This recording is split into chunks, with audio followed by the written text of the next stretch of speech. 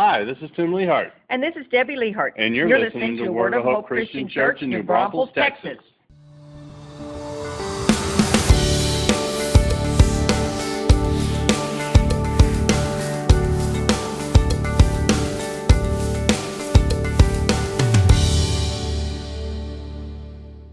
Hi, everyone, and welcome once again. I'm Pastor Tim with Word of Hope Christian Church in New Braunfels, Texas, and this is our Sunday sermon. It is Sunday, November 6th.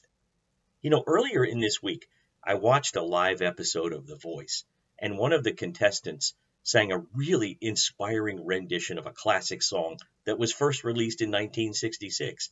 And the chorus went like this: "What the world needs now is love, sweet love.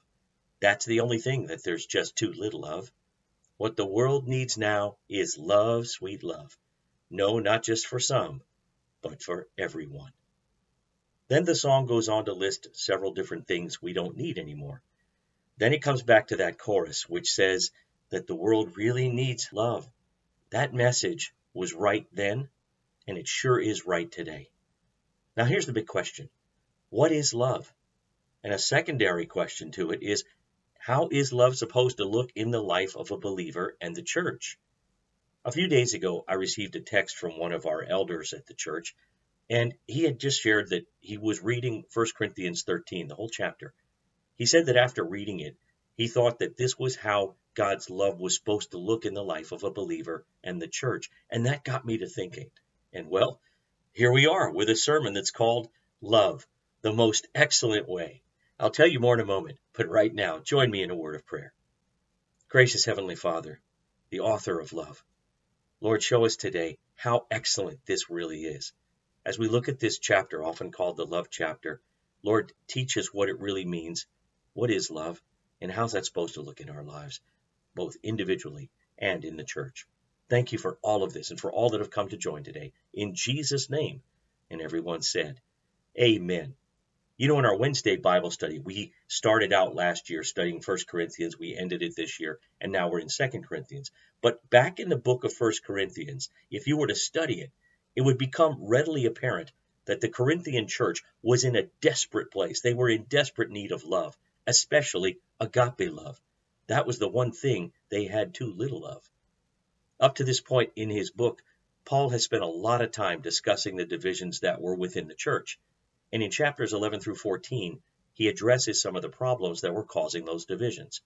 It's within that discussion, almost right in the middle of it, in chapter 13, that Paul gives the church the solution to their problem.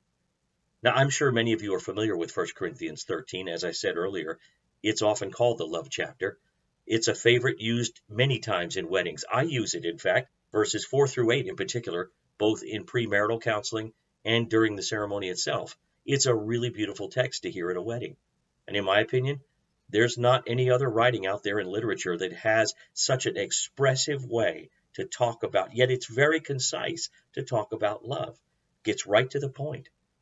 But Paul didn't write this so that people would have something to read at weddings, or so that we would have a handy definition of love. Paul wrote this to give the solution to the problems of division that was running rampant in the Corinthian church. So, open up your Bible or Bible app to 1 Corinthians chapter 13, and let's see what Paul has to say. Follow along as I read. If I speak in the tongues of men and of angels, but have not love, I am only a resounding gong or a clanging cymbal.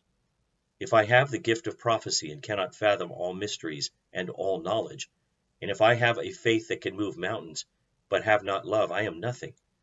If I give all I possess to the poor and surrender my body to the flames, but have not love, I gain nothing. Love is patient, love is kind.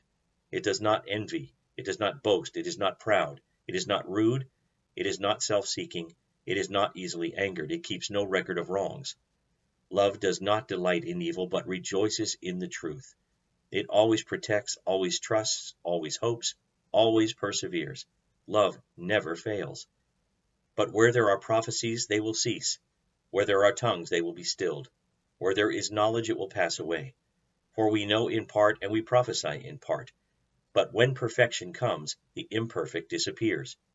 When I was a child, I talked like a child. I thought like a child. I reasoned like a child. When I became a man, I put childish ways behind me. Now we see but a poor reflection as in a mirror. Then we shall see face to face. Now I know in part, then I shall know fully, even as I am fully known. And now these three remain, faith, hope, and love. But the greatest of these is love. So Paul is basically telling the Christians in Corinth, hey, slow down.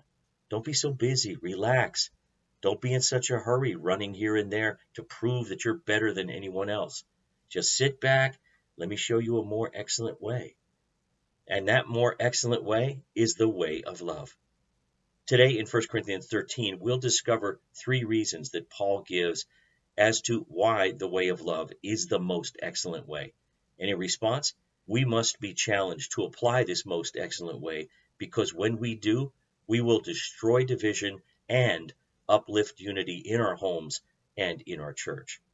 So to the question at hand, why is love the most excellent way? The first reason is because love is essential. Can you say that with me? Love is essential. How many of you have real house plants in your home?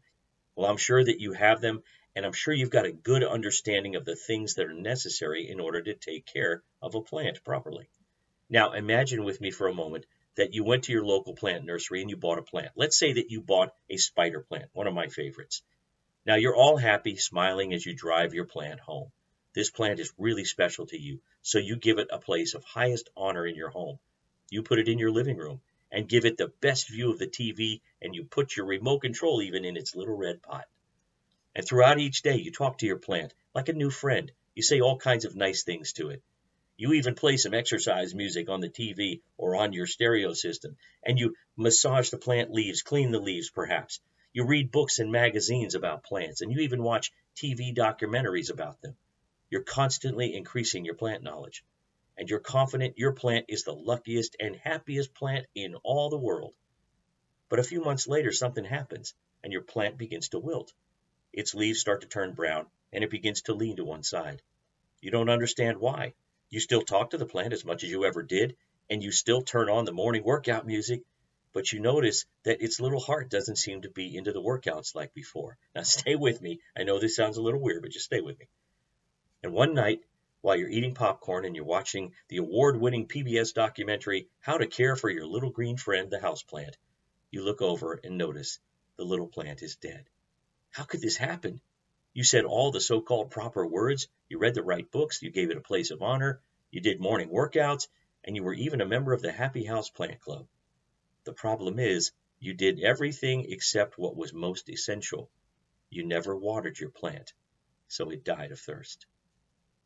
Let's read 1 Corinthians verses 1, 2, and 3 again, and you'll see why Paul is saying that love is essential. Now, you take a look at that verse. I'm going to give you some commentary on it right now. Verse 1, Paul is saying that even if someone speaks in a language of men or angels, if that person does not have love, then they produce nothing. The church in Corinth had many people who thought that the gift of languages was special just for them. But Paul says that without love, their words were hollow, empty, and just meaningless noise. In verse 2, Paul says that even if a person has great knowledge and a faith that can move mountains, and there certainly were people in Corinth who were really puffed up like a hot air balloon over their own superior knowledge and supreme faith, if they don't have love, they're nothing, and their faith, Paul says, is useless. Then in verse 3, Paul says that a person can give all they have to the poor, they can sacrifice their bodies, and even with all of that, if they don't love, then they are of no value to the kingdom. Without love, no matter what we say, think, or do, it will produce nothing. We are nothing and we gain nothing. Love is essential, beloved. In our church, in our home, and in all of our relationships, let's make sure that we don't get too busy doing all the little urgent things that we forget the one essential thing.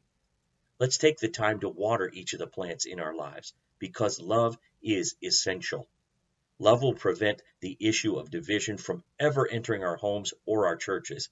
And on the occasions when there are problems in our church or in our home, if love is applied and love lived, that will always restore those who are divided.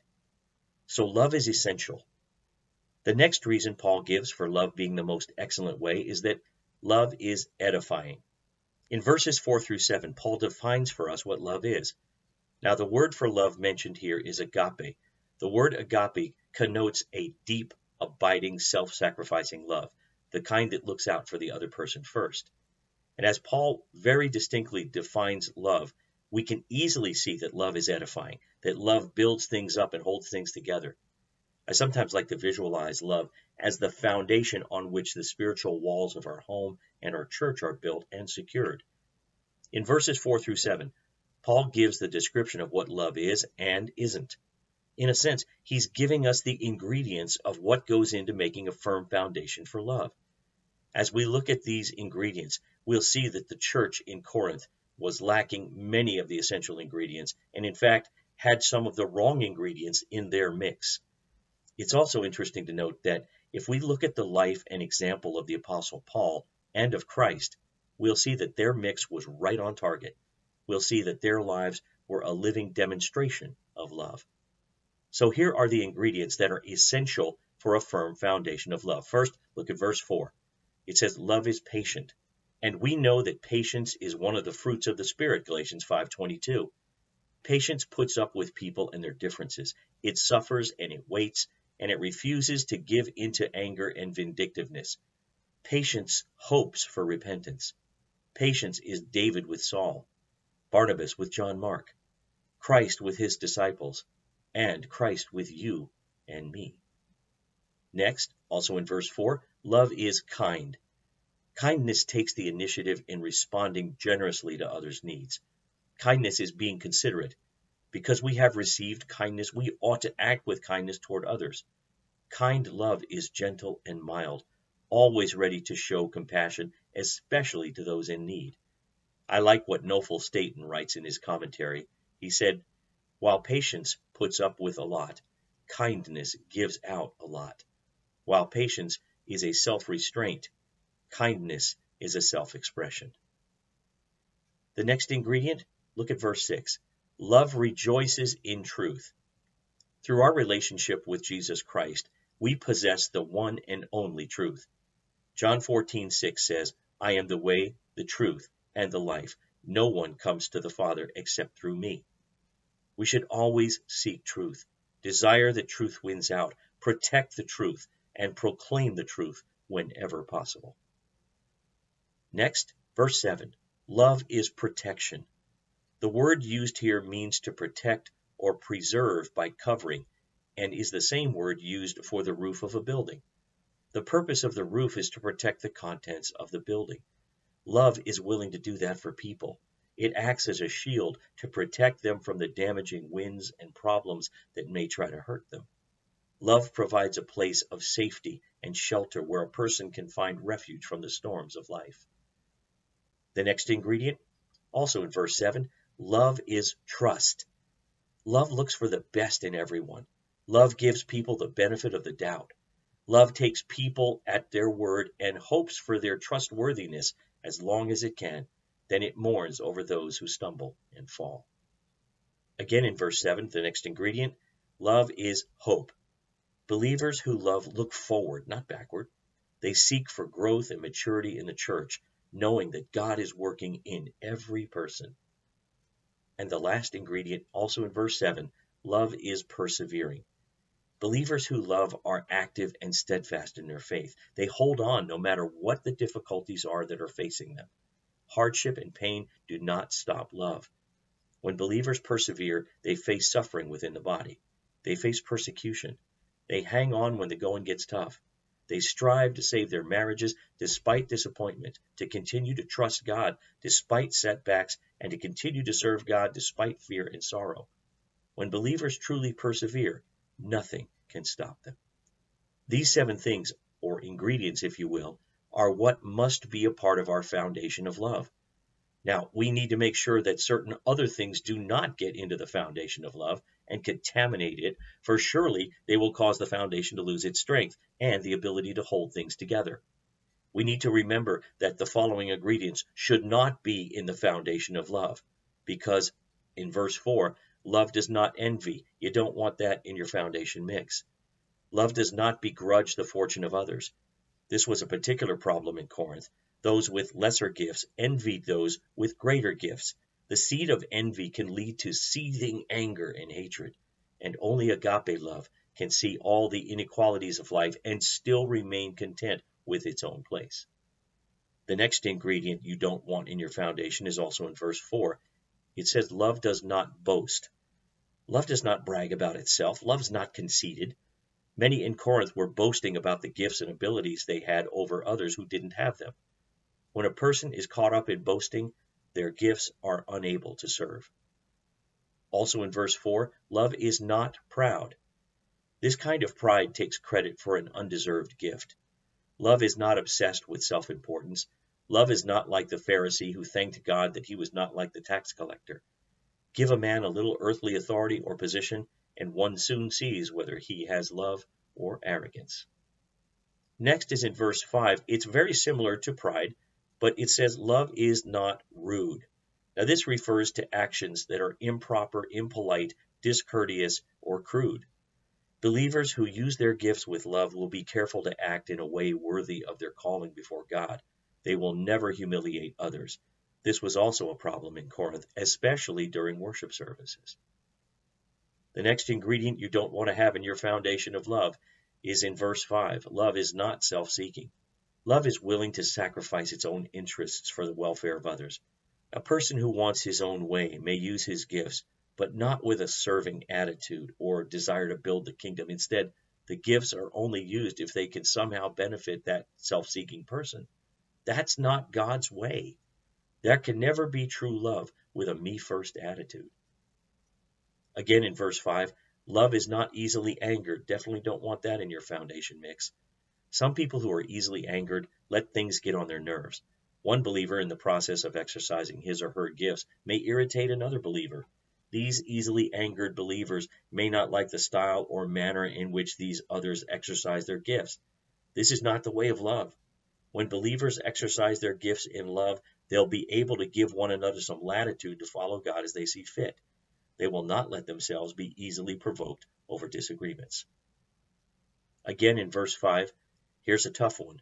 Love keeps no record of wrongs. Look, love does not keep a scorecard. It doesn't keep a record book of the wrongs done to it.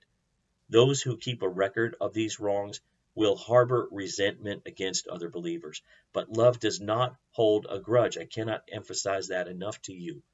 Love forgives. Love forgets. And if you're keeping score for something someone did to you, say, way back in 1985, you're not practicing love. Now, I'm glad that Jesus Christ doesn't keep a record of my wrongs. He has graciously removed them as far as the east is from the west, and he can do the same for you. And lastly, verse 6, love does not rejoice in evil. Look, love is never glad when something wrong happens to others. Some get a certain malicious pleasure in hearing of someone else's failure or trouble. Love does not do that. In fact, it does the exact opposite.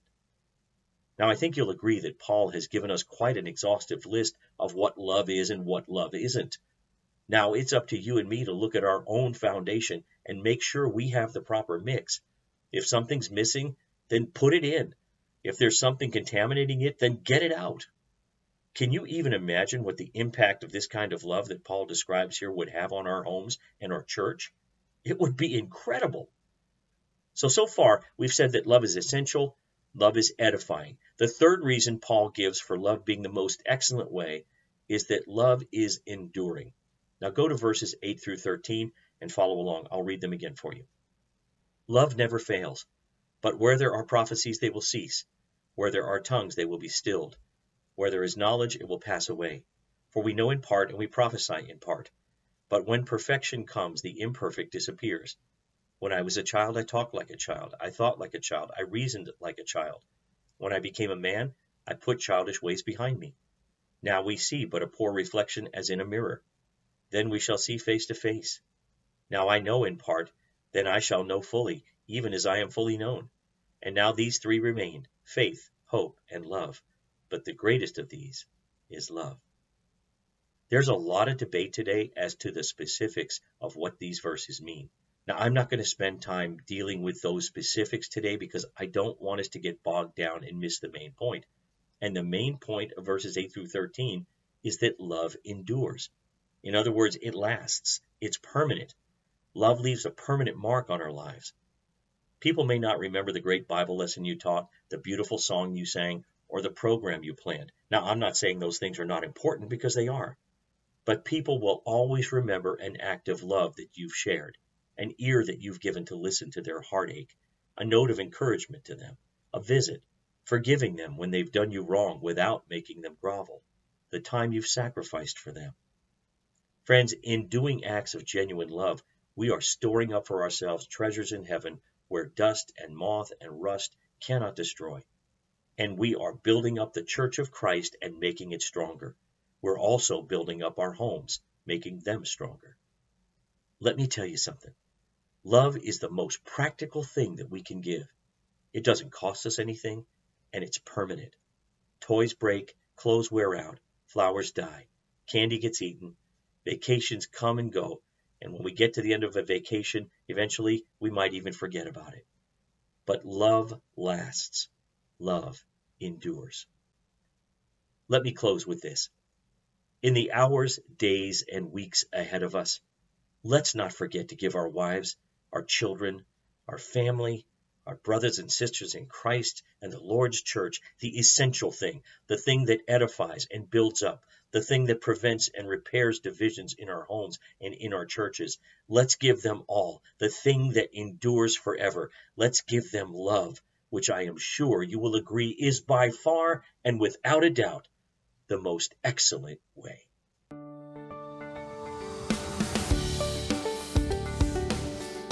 Thanks for listening. Join us again next time for another encouraging message from God's Word.